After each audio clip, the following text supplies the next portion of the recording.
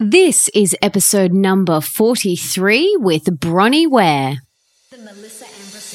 Welcome to the Melissa Ambrosini Show. I'm your host, Melissa, best-selling author of Mastering Your Mean Girl, and I'm here to remind you that love is sexy, healthy is liberating, and wealthy isn't a dirty word. Each week, I'll be getting up close and personal with thought leaders from around the globe to uncover the habits, mindsets, tools, and rituals that they have used to become world-class so that you can create epic change in your own life and become the best version of yourself possible. Are you ready, beautiful? Bronnie is the author of the international best-selling memoir, The Top 5 Regrets of the Dying, which is published in 29 languages and has a movie in the pipeline, which is very exciting. I cannot wait to see that. She is also the author of Your Year for Change and her new book, Bloom, as well as having been a singer-songwriter with 2 albums recorded of her original tunes. Bronnie's calling is to lead by courageous example. Having sat by the bedside of the terminally ill for several years, she knows the pain of dying with regret. She also understands the value of authenticity and the power of conscious choice. Living through chronic pain herself has reinforced her beliefs in simple living and the absolute necessity for leaving space in our schedules to just be. Sounds good to me. I first read Bronnie's blog post, The Top 5 Regrets of the Dying, many years ago,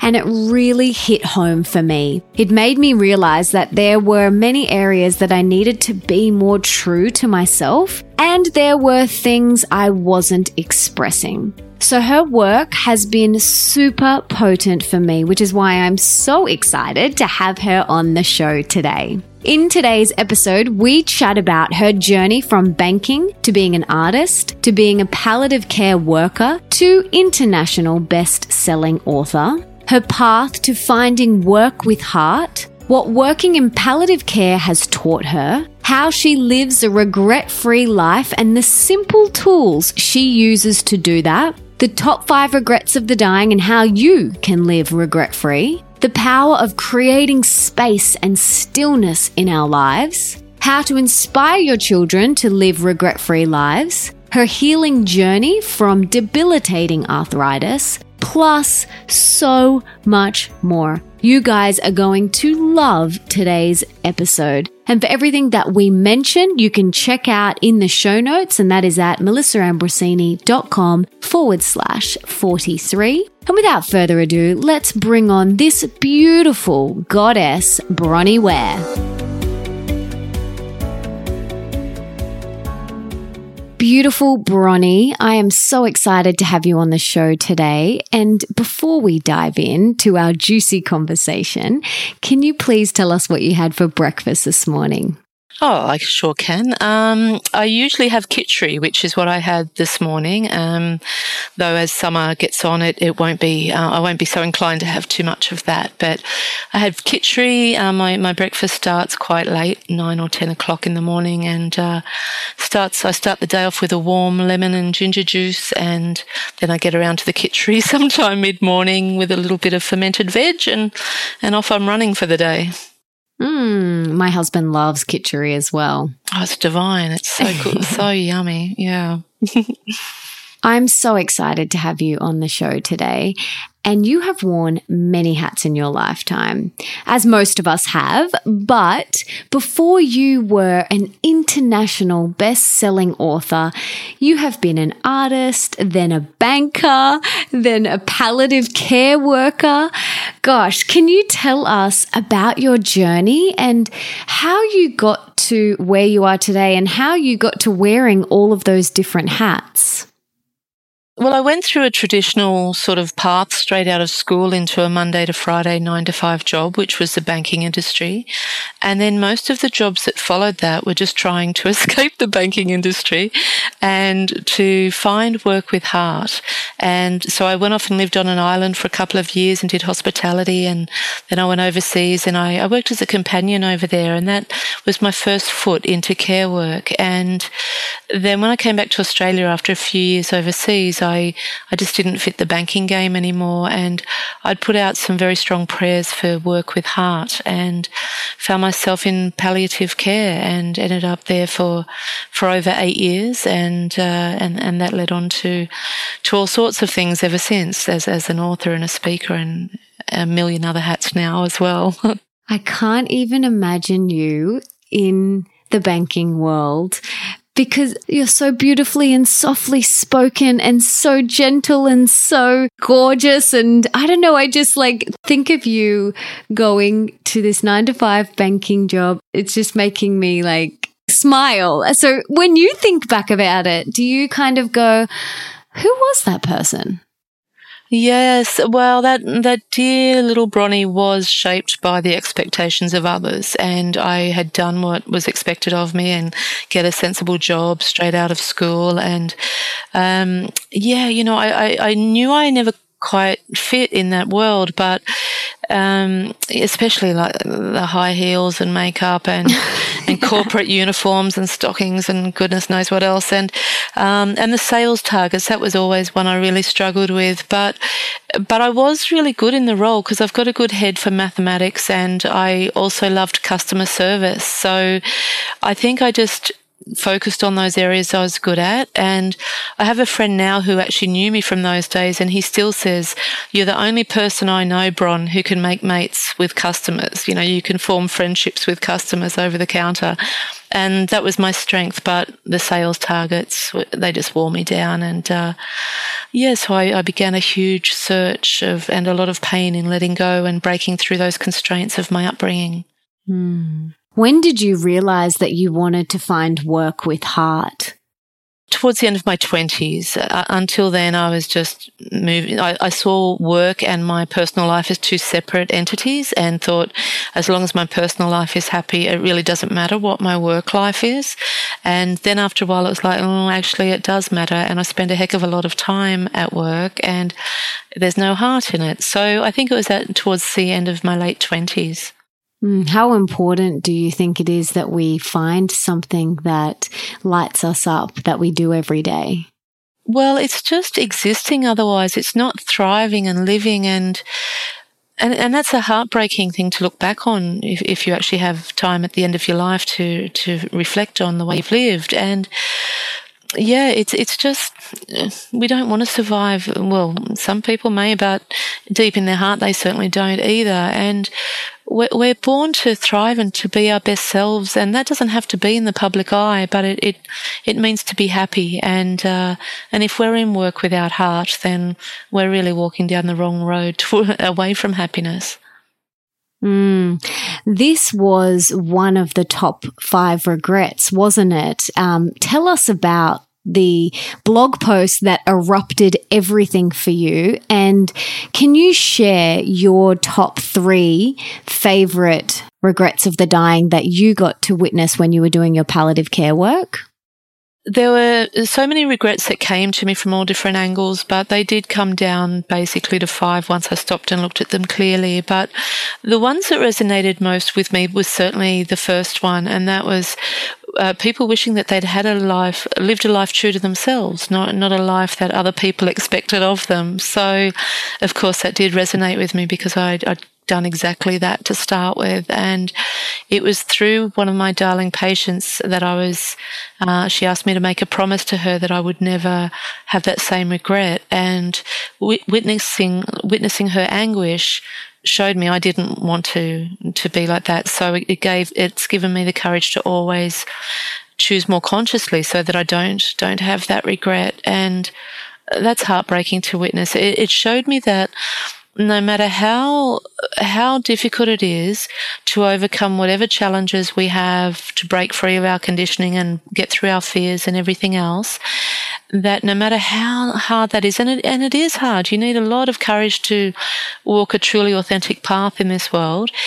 But no matter how hard that is, it will never, ever be as painful as living with regret, as being on your deathbed and looking back on your life with regret, with the pain and anguish of regret, and knowing that you actually had choices and you didn't exercise those choices with consciousness. So that one had a massive effect on me.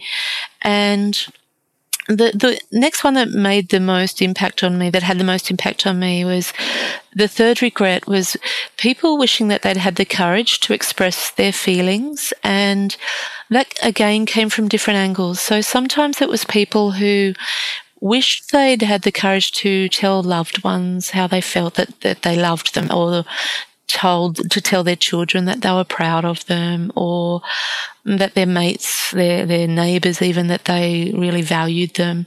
So there were those sort of regrets associated with not expressing themselves. But there were also regrets where people wished that they had expressed themselves in self-kindness, where they'd wished they'd spoken up for themselves and not put up with so much nonsense from others, and actually express themselves in a way that that let people see they weren't who they were being treated as. And so that resonated with me enormously as well, because I'd grown up as a black sheep in a family that where criticism was a real weapon, and it was a bit of a family sport to take the mickey out of me. And so over the years, I used to rebel and or react, but over the years I just closed down and just found that the easiest way for me to have peace, or what I considered peace back in those days, which of course is not peace at all, was just to just not be noticed, just to stay out of the picture as much as I could, not be heard, not say anything, just ignore it and go on very, very long walks over the paddocks on the farm. But over time, that just ate away at me, and I actually found that I needed to express myself. And then life called me onto a path through being a singer-songwriter, another one of my hats. And through that, I learnt to crack my heart open and actually express myself. And I realized then just how damaging it had been for my whole upbringing to not express myself. So I saw the pain of that with dying people, and it was very painful for me to be a shy person, and I'm a non-drinker, so it wasn't like I could knock back a few vodkas and get up on stage with confidence. And it was quite traumatic for me when I first started performing. But it could never be as painful as being on my deathbed with regrets. And having witnessed those regrets in dying people, then I knew that I had to get through it. I had to find the courage and do it, because it was learning to open up was a lesser evil than dying with regrets. Mm. And what was it like for you sitting by their bedsides? Like, tell me about that. Like, what was going on for you? How old were you at this time? Probably from about 28 to about 36 or so that I worked with dying people. So it was a time when my friends were my world, and I had these two lives, and I'd spend 12-hour shifts nursing dying people or caring for dying people. And then I had this other thing where I was going out and playing at singer-songwriter nights around Sydney, or hanging out with my mates or whatever. And yeah, it was pretty strange. I remember one incident. It was beautiful on so many levels, but I've recently reflected on one incident that really summed up what I was going through. I had spent so much time just being with dying people that I decided to study Spanish as a 6-week course, just an adult education course, just as a distraction and to meet more people my age. And I wasn't going anywhere where I needed Spanish. I just needed to do something different that broke the mold of being with dying people. And I got the giggles one day in class with this girl who I hardly knew, but I got the giggles, and it was like I was back in school, and I giggled so hard that I had to leave the room, and I just couldn't contain it at all. And then I came back in, and it was all about the gentleman, the teacher had said something about my name is this, but name sounds like llama, so Miyama or something like that. But it was something so trivial and silly. And I had to leave the class in the end. I had to come back in and get my books and leave the class because I couldn't settle down. And I've thought about it since and realized just how much emotion I had built up in me because it was such a serious world that I was living in. And I was looking after dying people, but I was also looking after their families enormously as well. And I had no real backup to look after me. And so when it actually started coming out, I've reflected on that occasion, and I realized that it was just such a plug, burst open in me, because for years back to back, I was just beside one dying person after another. But it was beautiful, Melissa.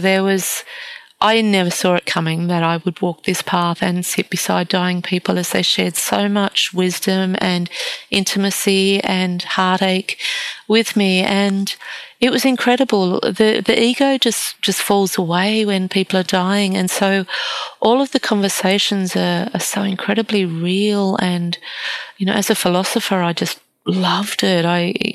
But there were also plenty of times when I was in the bathroom with the door shut, crying and praying for strength to get through it, because I loved my clients and I was with them 6 days a week for 12 hours a day in their last 3 to 12 weeks. And that becomes pretty personal when it's, especially families come in and they go out again. And I sort of helped carry a lot of them through as well. But a lot of the time it was just me and the patient, and it was incredible. It was, I can't believe I've been blessed with so much life wisdom through such personal scenarios. And my hat's off to all who work in that field, because it really is a calling. I don't think you can just stumble across it. It calls you to it.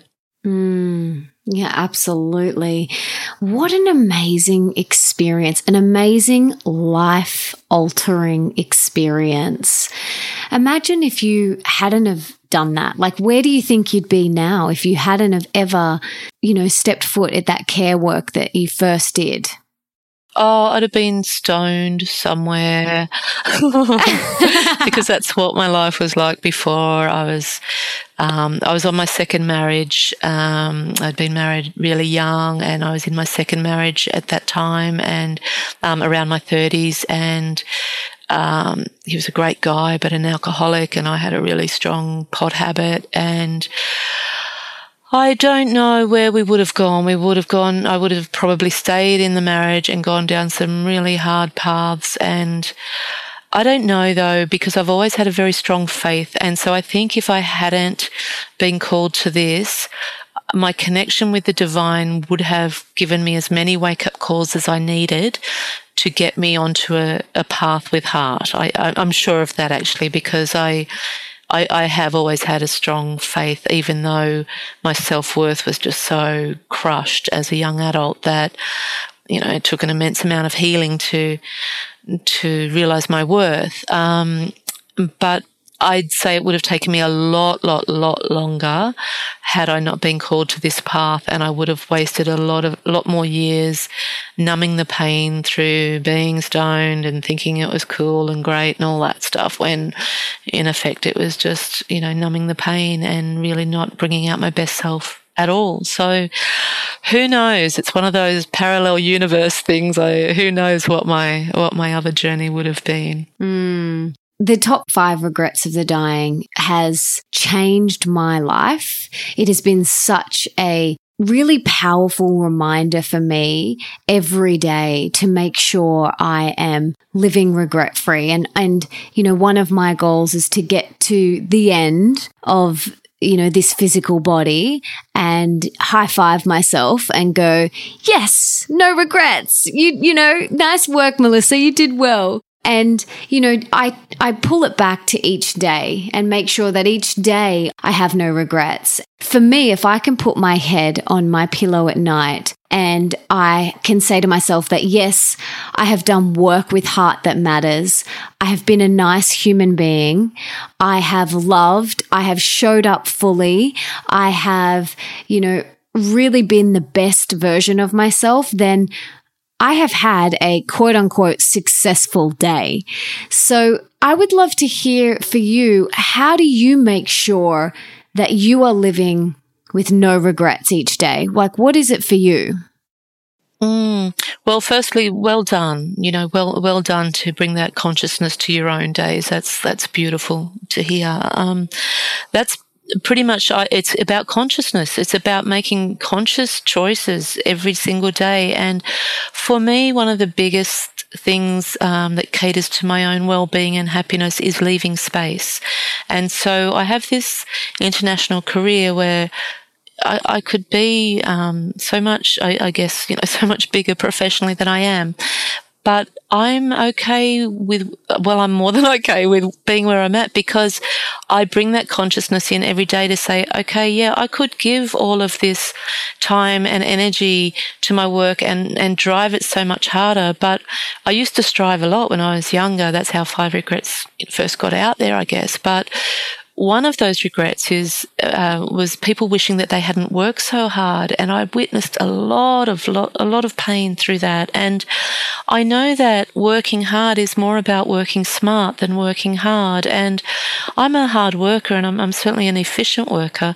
But when I turn off completely. And so I don't do emails at all on my phone. I never have. I've just set that boundary from the start.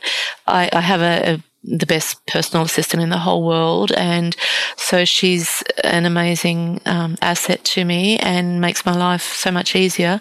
But again, I had to back myself and actually realize my worth and invest in that. But I make sure I spend a lot of time offline, completely offline, and I also make sure I leave a lot of space with no plans at all, because space is medicine for me, and I think it is for a lot of people. Many perhaps don't realize it, but unplanned space, so that there can be downtime when you don't even know you need it. Often we only take downtime if we're exhausted or falling apart.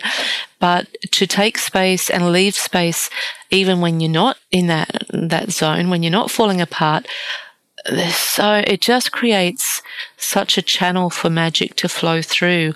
And then when you do apply yourself to your work, you're already connected to this. You've been given a shortcut, because you don't spend all your time striving and pushing and trying to work out how, because you've created that space, and that space then gives you the shortcuts and the answers that you're looking for anyway. So for me to create a life free of regret, it's very much about honoring my need for space, because that is a real detriment to my well-being if I fill up my time too much. And we can all say there's always more demands on our time. So it's about actually acknowledging my limits and my boundaries, and having the courage to say no. I think what you're doing is fantastic. I'd love to support you, but I can't support every single person who emails for support. And that's a part of life, because if we don't look after ourselves, we're no good for anyone else.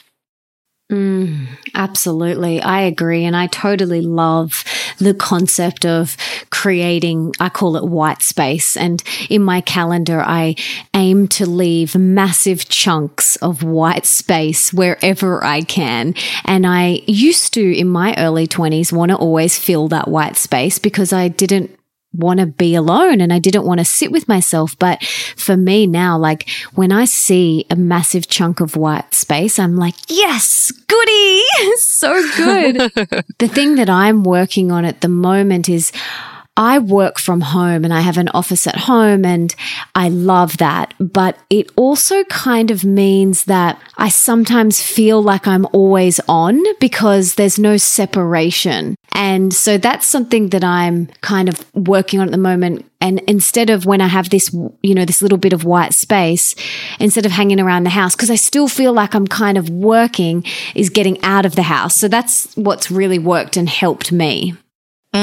Yeah, I find turning off okay even at home, and I am a real homebody after being so nomadic for a long time. But I can appreciate that sometimes it may take that, and I guess your generation as well is has been online a lot more than my generation has, and so for me, I remember life offline, and the internet didn't come in until I was about 30. And so I had, I think it's been in about 20 something years or so. Anyway, I'm 50 now. So for me, I remember life offline and it's still a part of me. And so I don't have to, I have to be disciplined to a degree, but I don't imagine it would take as much discipline as it would for your generation, for example, because it's so ingrained in your lifestyle. So, yeah, going outside and getting away from the home office I imagine would be a fantastic antidote.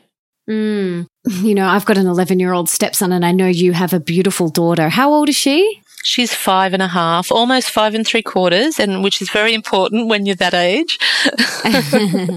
So this is something that I'm really mindful about with him is, taking time out and being still and creating space and getting offline.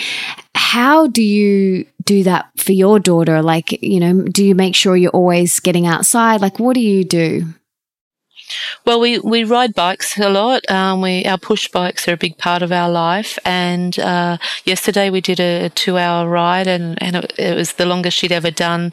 And it was at her insistence that we actually went longer than normal, or further than normal. So we do a lot of that. I also homeschool, so a lot of our lifestyle is outside with other homeschoolers and going to homeschool meetups, that sort of thing. But at home, I just try very hard to be present. We have screen time, but not a lot, and I'm not full on about it and really hard with her about it. But what I find is if about once a week I just say to her, look, honey, you can get on your iPad and do whatever you like, and I let her do it for a couple of hours.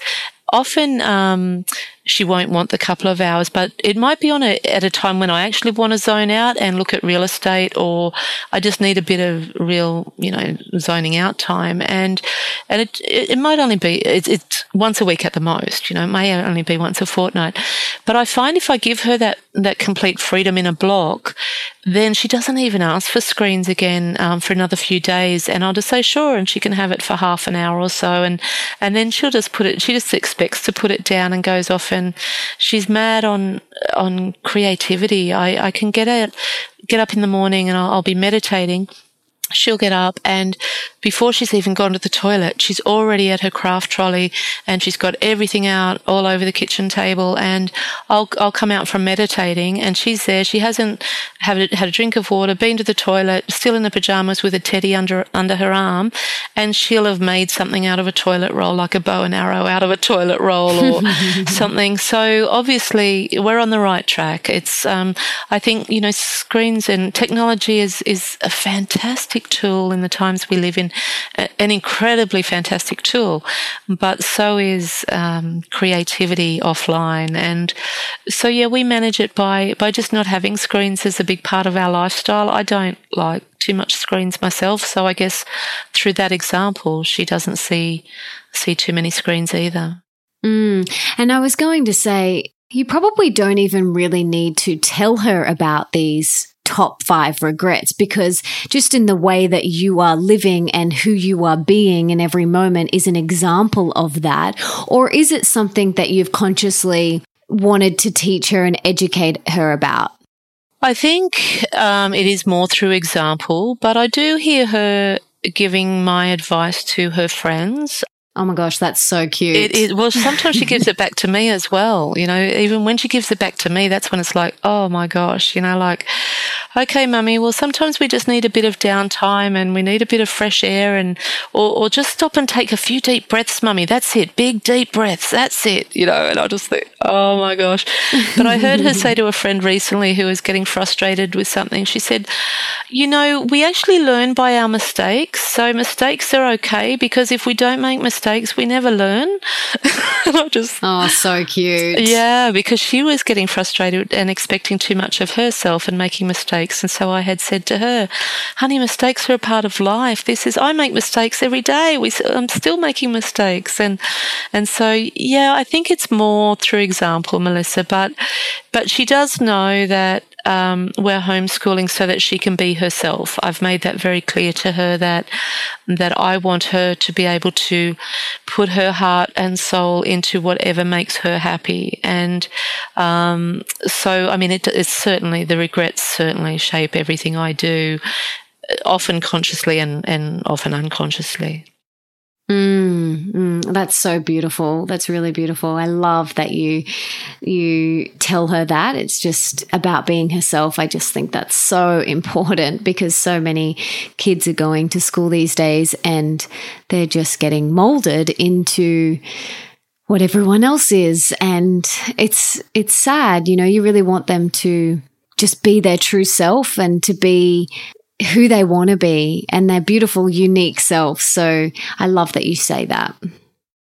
Absolutely. It's and you know, school works for some people. Some kids really thrive on that routine, and but there's a lot that don't. And I just think how much, like, as a parent, once I realized I was going to homeschool Eleanor, it just gave me freedom instantly. I thought, I don't even have to shape her to fit the system. And that realization was enormous for me, because I realized how much we do actually start out parenting to shape our kid to fit the system. And so now I don't do that. And if people ask Eleanor why we're homeschooling, I say to her, that it's because I want her spirit to be free. But she usually just tells people, "Oh, Mummy doesn't really like rules." That is so funny. Is that what she came up with herself, or is that something you said? I think she heard me saying it to someone like, "Oh, at least homeschooling, I don't have to live within those rules as well." But no, it's something she's perceived and taken on. And I have explained it to her after that, saying, honey, it's actually, there's more reasons why we homeschool. And she said, "Yeah, I know, but it's good to be without rules." It's like, well, some rules are actually good in life. Safety rules are good. It's quite entertaining. Yeah. What a cutie. Yeah, she is. She's. Yeah, that's so sweet. So sweet. So can you talk to us now about your new book, Bloom, which is your memoir? Can you tell us about this? I'm really excited to dive into this. I haven't read it yet, but I'm very excited. So can you please tell us all about what inspired this? Well, Bloom picks up where 5 Regrets finish. So the top 5 regrets of the dying is my first memoir, and it's about my own journey and how my life was transformed through the regrets that dying people shared with me. And Bloom picks up from there, which is basically 5 Regrets finish where I was pregnant, and Bloom starts where I'm pregnant. And the subtitle of Bloom is a tale of courage, surrender, and breaking through upper limits.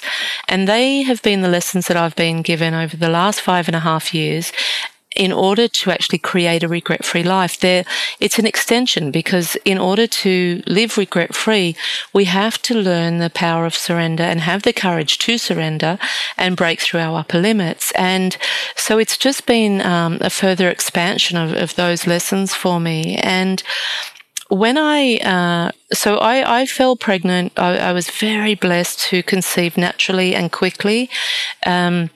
With Eleanor, and I was 44 at the time, and I gave birth to her just before a week or two before I turned 45, 2 weeks before I turned 45. And it was a very healthy pregnancy. I was strong, I was fit, and like I say, I was incredibly blessed to conceive so quickly. I'd never been pregnant before, neither had her dad. And so, but as soon as she was born, I started having some aches and pains. And so within the first 24 hours of her being born, I was offered a publishing contract with Hay House. And then my 5 Regrets became the fastest foreign rights seller in Hay House history. So it was a really huge time. So these 3 things all happened for me at the same time. One is that Eleanor was born. The second is that my work exploded. And then the third thing was I started getting these aches and pains. And very soon after, I was diagnosed with rheumatoid arthritis. And I'd also left the relationship when I was pregnant for reasons I don't need to go into. So all of a sudden, I was 45. I had this huge, massive career taking off, and I was a single mum, and my body just went into complete collapse with extreme chronic pain. And so I began a healing journey through having rheumatoid arthritis, and it got so bad that I was, Eleanor was dressing me when I was 2 years old, and I went from a size 12 to 14 down to a size 6, and which I'd never been in my life. I'd always been around a 12 to 14. And, and I couldn't walk more than 30 meters on a good day. I couldn't wear shoes. I couldn't walk on sand. I couldn't walk on sand for a few years. Couldn't get up and down. I couldn't stand on grass.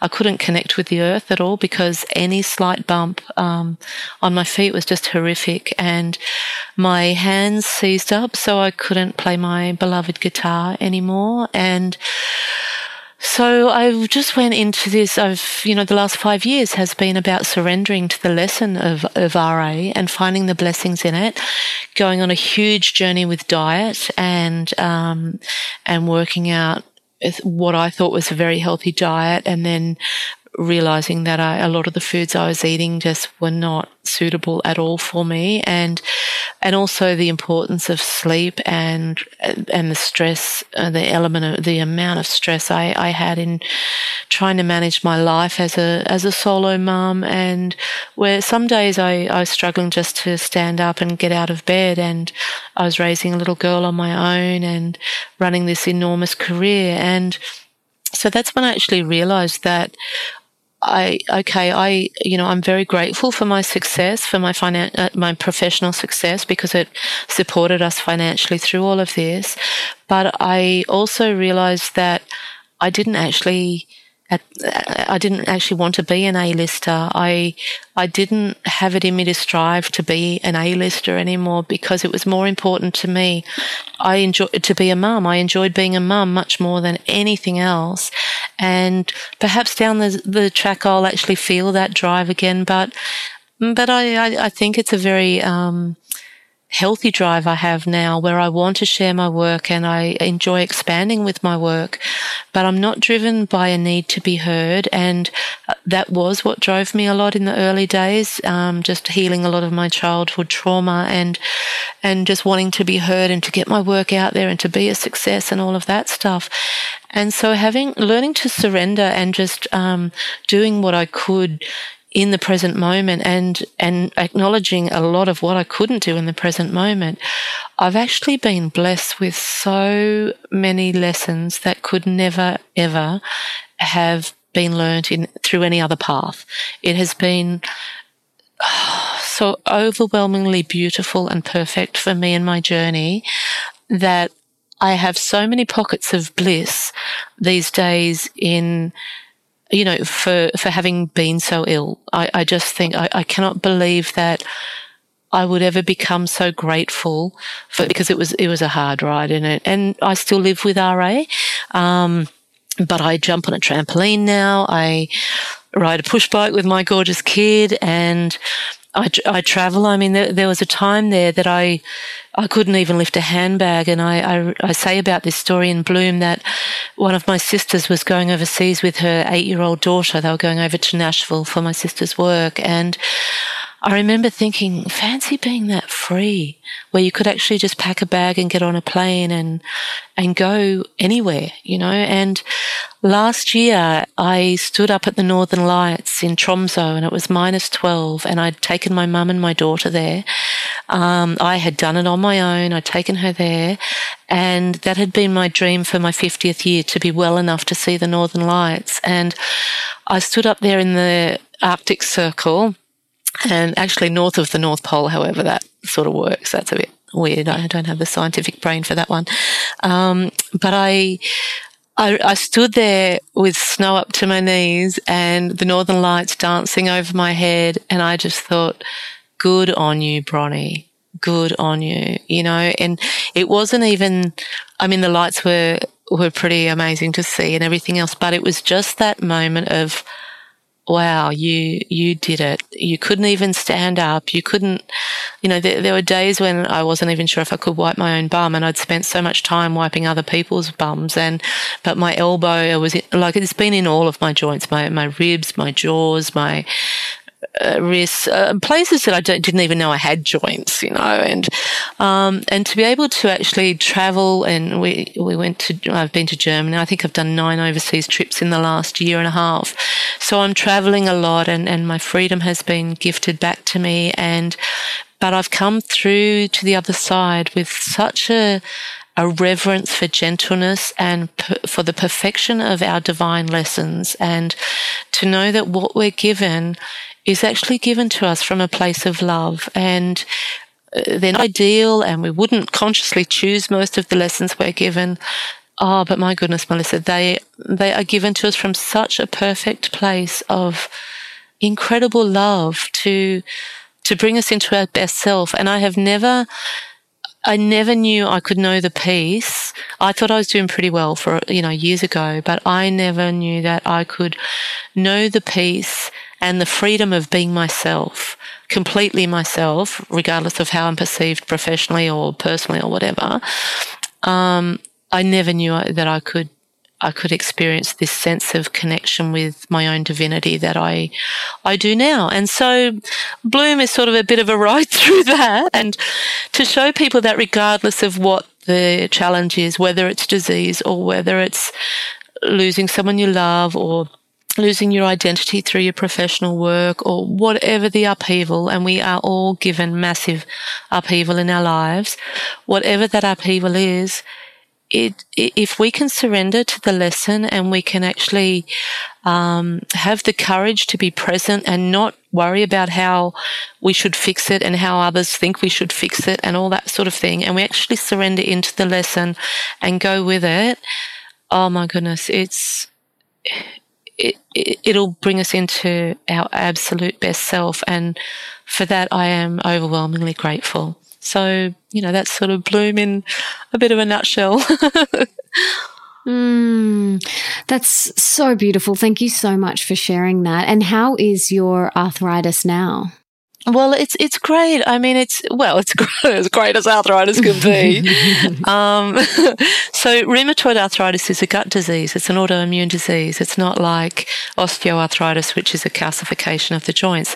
RA is actually an autoimmune disease, so it's a gut journey, and it's I've recently returned to the guitar after 5 years of immense grief for not being able to play, but I did a lot of healing about my relationship with my music and songwriting through that. And now I have this great contraption that a fantastic man in Ireland created, and one of my audience members on my Bloom tour, she told me about it, and you put it on the end of your guitar and you hold a lever to hold the chords in. And so I use that, and in my right hand I've got a little bit more movement, but there's some joints in my fingers that don't bend yet.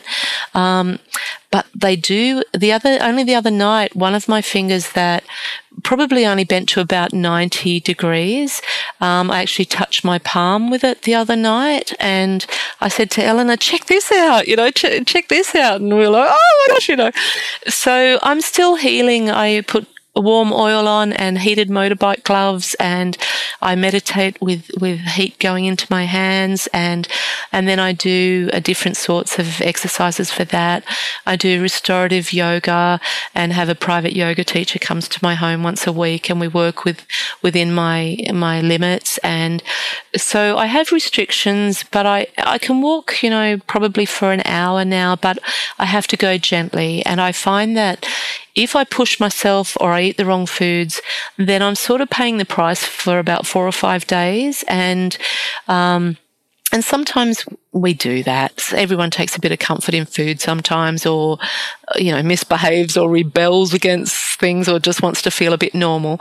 But, those days it's sort of like, oh, okay, this really isn't worth the price I pay for it. And so as my levels of self-love deepen and deepen, which, as you know, is an ongoing, never-ending journey,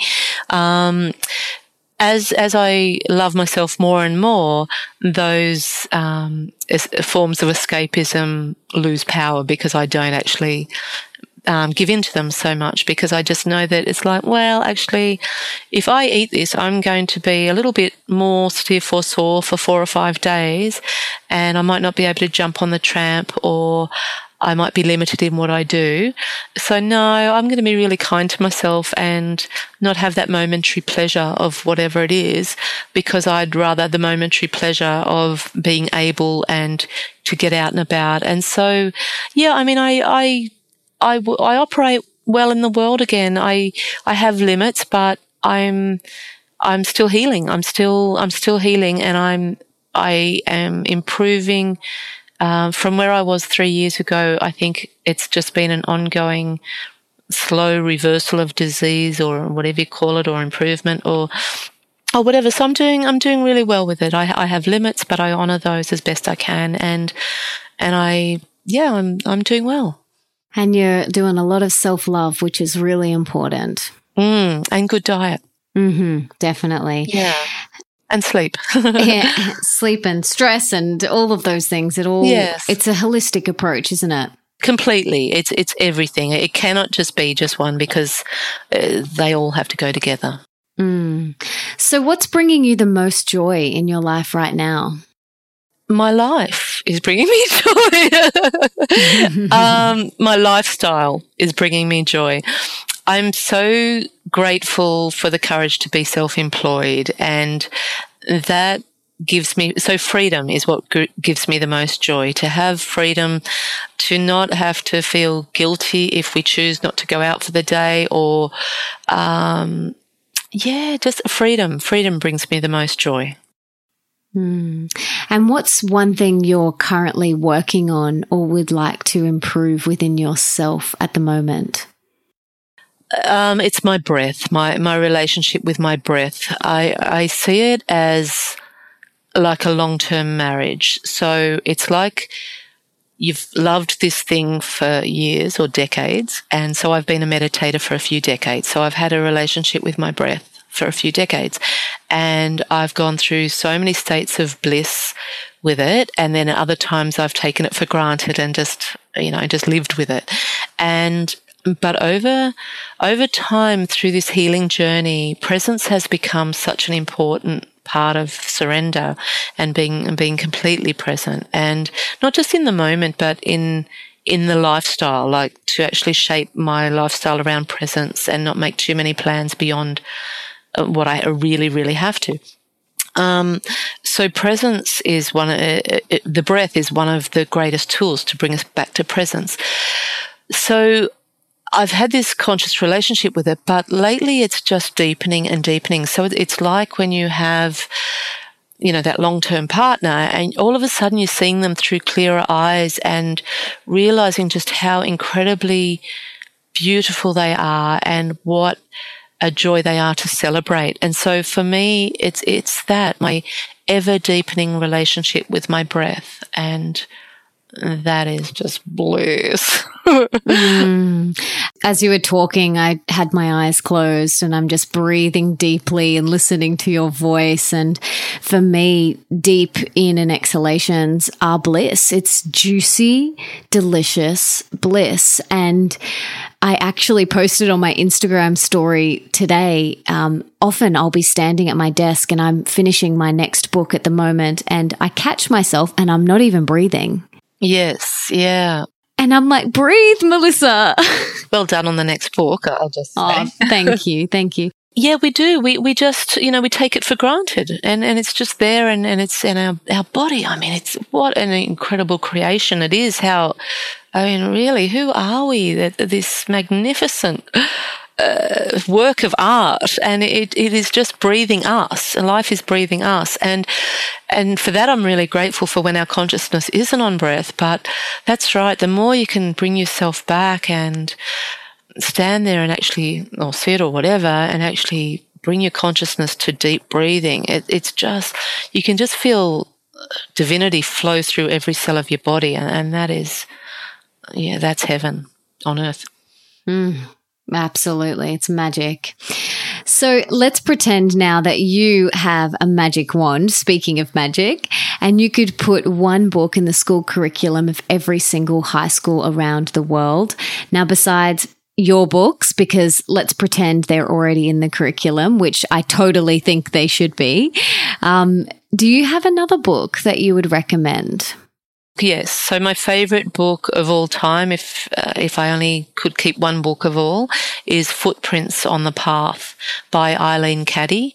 It's an oldie, but a goodie, and it's been my Bible for as long as I've been on a conscious path. So, Footprints on the Path by Eileen Caddy. It takes incredible wisdom and turns it into very simple, straightforward language, and has helped me take so many leaps of faith and landed really well as a result of those leaps of faith.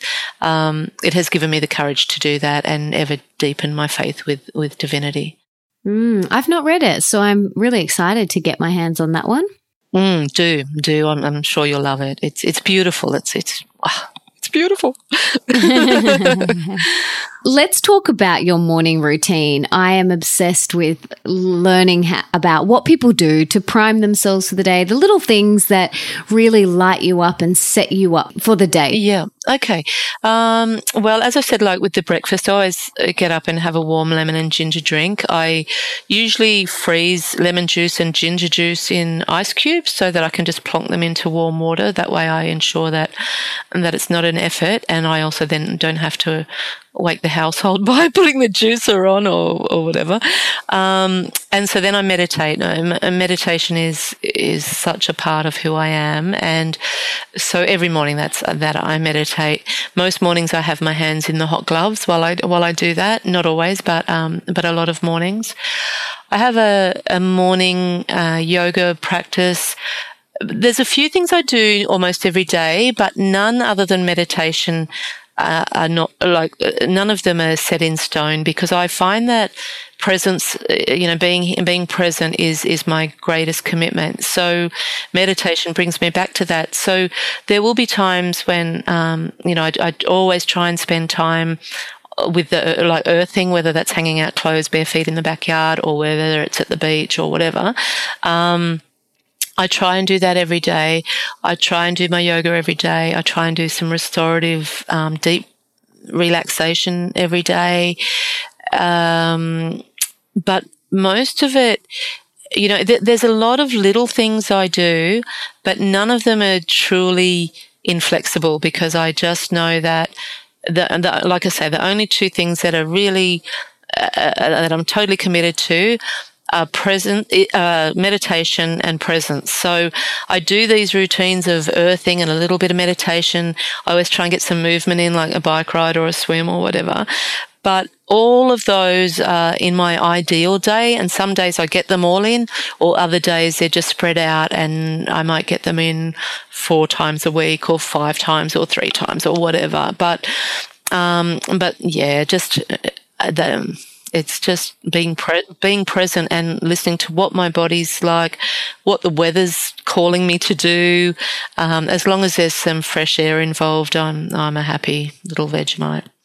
I'm the same as you. Meditation and movement, my 2 M's. If I can't fit in anything else and I just get those 2 things in, like, that really fuels me and fills me up. So I would love to hear, what type of meditation do you do and how long do you meditate for? Vipassana has been my path for about 30 years. When I went to India and I did Panchakarma, which is the big Ayurvedic detox in an Indian hospital over there for a few weeks. When I did that, I had to actually learn the art of living meditation. My Ayurvedic doctor is on the art of living path. It was an art of living hospital. All the staff do art of living. And so I had to actually learn that meditation. So I had to surrender my commitment to my path and learn that one. But what I realized was that, they all take you to the same place, but if anything, it just deepened my practice and my commitment, my relationship with Vipassana, because once I was at the end of the treatment over there, I just said to the doctor, I'm sorry, I'm really grateful I've learnt this other technique, but Vipassana is my path. And so until I became pregnant, I was meditating 2 hours a day, and or until I became a mother. Even when I was pregnant, I was meditating an hour in the morning, hour in the evening, without fail for decades, well over a decade, couple of decades. So now I meditate for about a half an hour every morning and about 20 minutes every afternoon, and that's the best I can do right now. And that's great as a mum to even get that amount of time in. And sometimes Eleanor comes and sits cross-legged in front of me and for about 3 minutes, and but most of the time she just goes off and builds something creatively, and she's just used to it. That this is just what I do, and I'm really grateful that she's such an evolved soul that I can do that, because a lot of mums with 5-year-olds say, wow, half your luck. So. I hear that a lot, actually. I hear it so much that single mums, or even mums that have partners, they just do not have time to take 5 minutes, let alone half an hour. So, how has that worked for you, and what would your advice be for those people?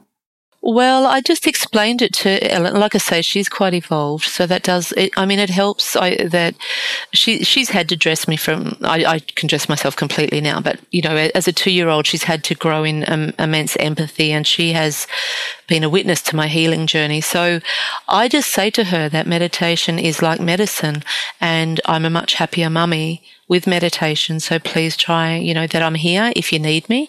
But most of the time, I think she sort of. Yeah, she just gets it. She gets that. She sees it, that if I don't meditate, then stress comes into both of our lives. And if I meditate, then I'm a pretty consistently happy mum. And so she benefits from it too. I guess the advice is to try it in 10-minute blocks and see if your child can adapt to that. And then because then they develop their own routine around that. And so almost always Eleanor will be playing in the same area of the house when I come out from meditating. And it's not the area that she always plays in all the time, but I think it's just part of her, mummy's meditating routine, that she goes and plays in that part of the house. So I think, my advice is just try it for 10 minutes and just leave the door open so the child knows that they're safe and that you're there. And if they come in and interrupt, don't say, I'm meditating, and scream, to say, okay, honey, well, listen to them, and then just say, okay, I'm just going to go back to meditating now. And then after a while, Eleanor just stopped coming in to interrupt. And sometimes she'll even say to me, was it a good sit today, Mummy? I'll say, yeah, it was good, darling, thanks. Yeah, so I guess just like any new practice, that do it in little bits and try and increase from there.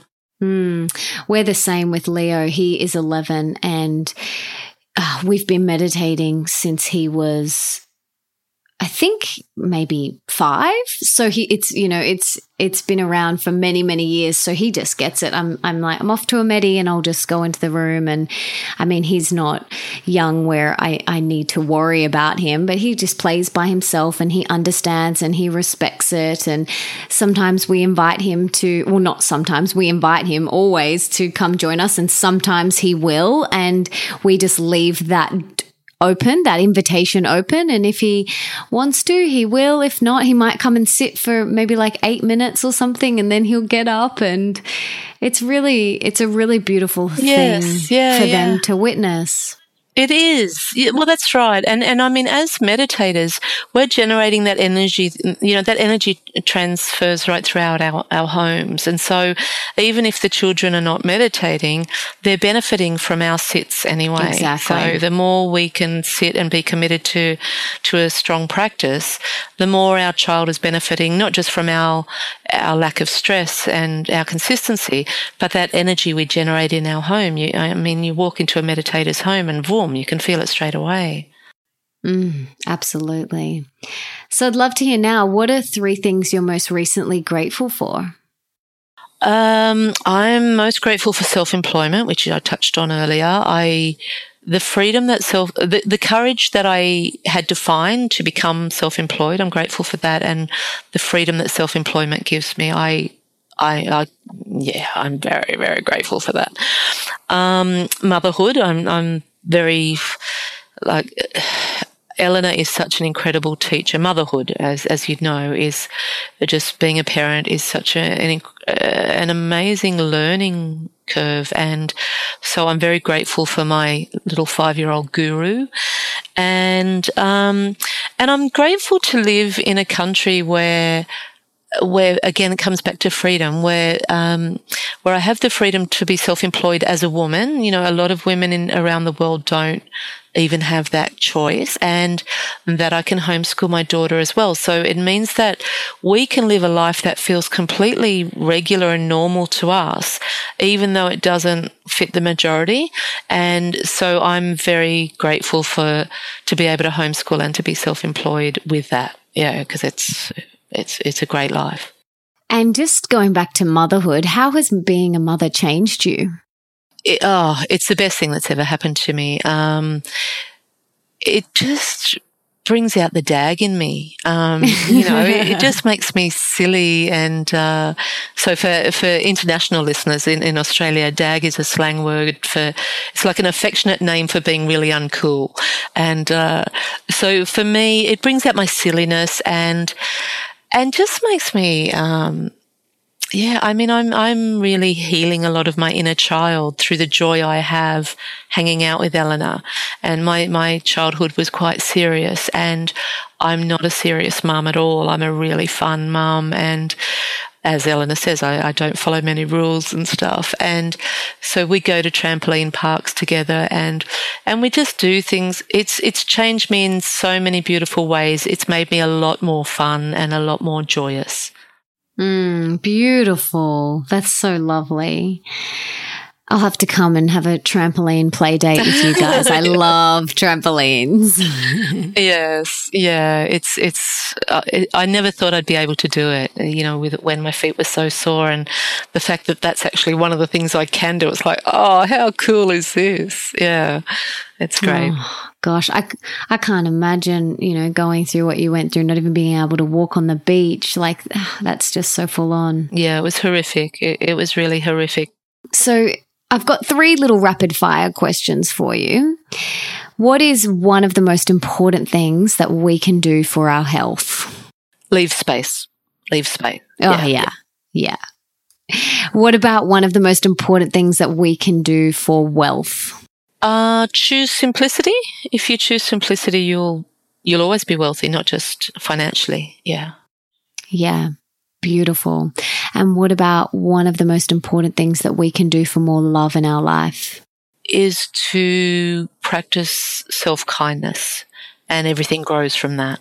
Yes, it does. It sure does. We can't show up as the best version of ourselves if we're not being kind and loving toward ourselves. That's for sure. No, absolutely. We that's where it all starts from. It's a ripple, and the amount of love that flows to us when we learn to not even give ourselves love, to receive our love. We can be pretty good at giving ourselves love, or that's easier to learn, but to actually receive our own love. When we learn to receive our own love and realize our worthiness of that, then it just opens the gates of love from all angles. Absolutely. What is one thing that I personally can do and the listeners can do to serve you today? Oh, thank you. I don't know.